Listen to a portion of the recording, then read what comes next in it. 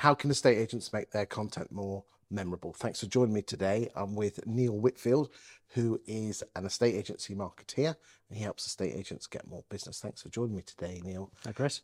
You are just written this book, 5 Mile Famous, and in it you say that estate agents can get their content marketed and more importantly noticed by doing this one thing. What's that one thing? Talk to me.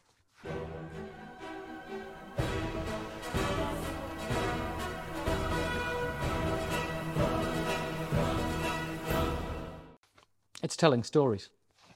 Okay, why do people love stories? Why are they so powerful?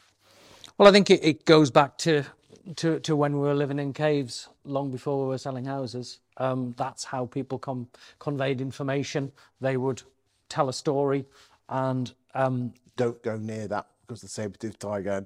Ooh, scary. I went down to that watering hole, and when I did, this is what happened, and then I had to run away. And there's a lot of psychological and neuroscience research to say that the human brain finds stories a hell of a lot stickier than just recounting facts. Well, you can't remember what your other half told you to get from the supermarket, but you can remember the plot line to the film from all the fairy tales that your parents told you when you were younger. Well, exactly. And fairy tales have evolved from means of passing on information from generation to generation. Okay, so do all estate agents now need to turn into Jack and Ori storytellers then? It would help. I mean, I cover it in the book. There are some very, very simple techniques. The most simple being make sure that you've got a beginning, a middle, and an end. Okay, beginning, middle. It's very easy to say. Are we saying like set the scene?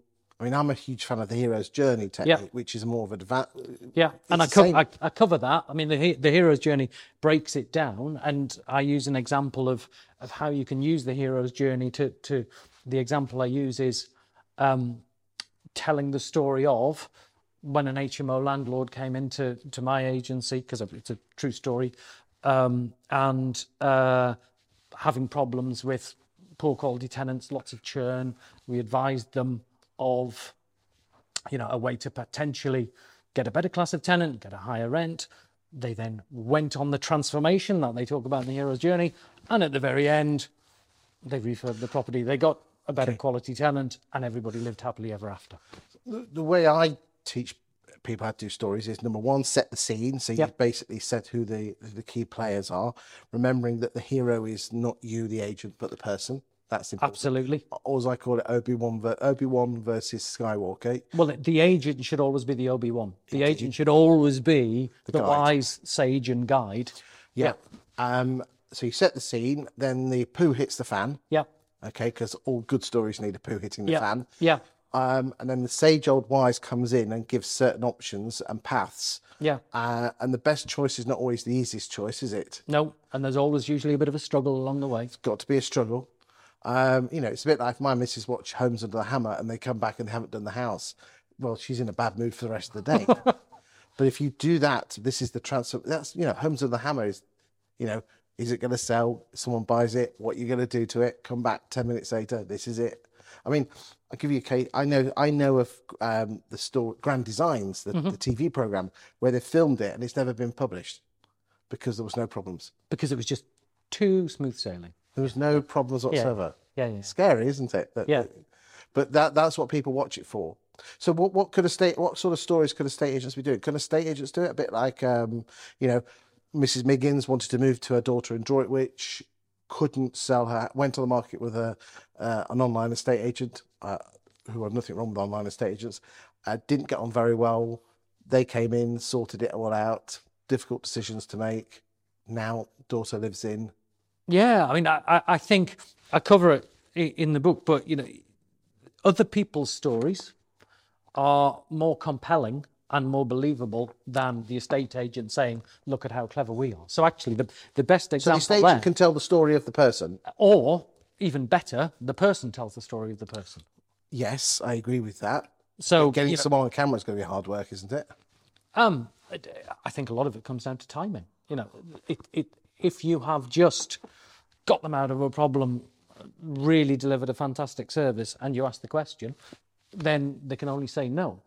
And if you've done such a good enough job that you've saved it, then they're going to give 10 minutes of their time, aren't they? yeah, absolutely. And you don't need 300 vendor testimonials on your website. If you were to ask 10 vendors and 3 of them said yes, then that's going to be pretty compelling, especially if they're each, you know, a different sort of vendor with a different sort of problem, because I think people like to see people like them. Yes, so people have to relate to the story. So you almost have, but that does sound like an awful lot of hard work, Neil. Yeah, but you only have to do it once. True. So I think that would be, you know, that's up there as the, you know, that's the gold standard. The gold standard. If you can't get people to appear on camera, then at least you can write about it, but very much from the point of view of them being the hero, as you said, and intersperse that with, you know, if they're not prepared to appear on camera, then they may write something, or they may allow you to quote them and have their words in that. And very few, I think, would object to doing that if, as you say, you've got them out of a sticky problem or you've really, really helped them. Does this also work for landlords and tenants? Absolutely, yeah. And I think using the example that I did of, you know, it's far more compelling to talk about a real person had this challenge and we helped them solve it, rather than just saying, you know, we do HMO management. It's a real relatable thing. I think tenants as well are a massively untapped resource. I don't particularly talk about it in the book, but I think forward-thinking letting agents could do very well to adopt what I call a tenants first approach. Now, that's not to the exclusion of landlords. It's not saying you don't need to be compliant and all the rest of it.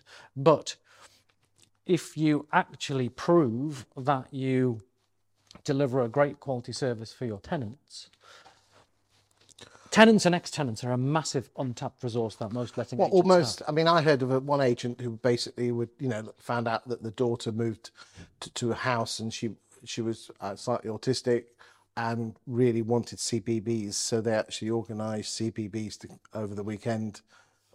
I mean, that was 5 years ago and still I remember it. Yeah, but I think without being particularly cold and calculating about it, if you're in a local town and you've got a churn of tenants, naturally just happens. Agents need, for a start, to give themselves the right to maintain a relationship with tenants and ex-tenants after they've left. And I know we're going off on a tangent, but one of the key things to maintain that relationship with a tenant as they move into being an ex-tenant is not to be short-sighted and fuck it up at the move out by getting into an argument over a £50 carpet cleaning bill. But assuming you leave and everybody's on good terms, then you should be communicating with your tenants and ex-tenants, because it's far easier to get them coming back to you than paying for an ad on Rightmove.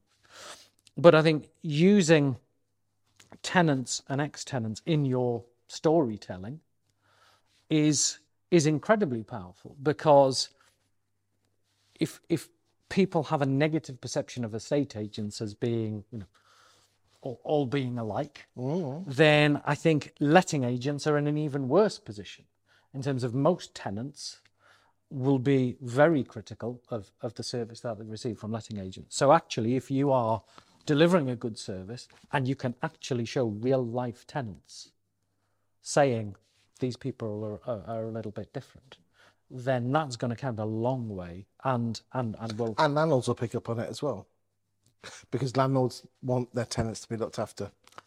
Absolutely. And you know, certain types of landlords, you know, depending on their personality type, that will be the key thing to them. Others, you know, well, let's prove it. How many landlords don't put their rent up because they love their tenants so much? Yeah, and there you go. Completely. I mean, there will be some, you know, the typical out-of-town investor, London city boy who's bought a flat that he's never even seen. Perhaps not. But there will be certain, the more the landlord type rather than the investor type, who the care and the service you provide the tenants will be the most important thing to them. And if you assume there's sort of roughly 3 or at most 4 personality types that a landlord might fall into, well, that sort of tenant testimonial, tenants gushing about the service you provide, will nail that landlord type. And it all comes back down to stories. It's all in the book, boys and girls. Thank you for your time today, Neil. Cheers.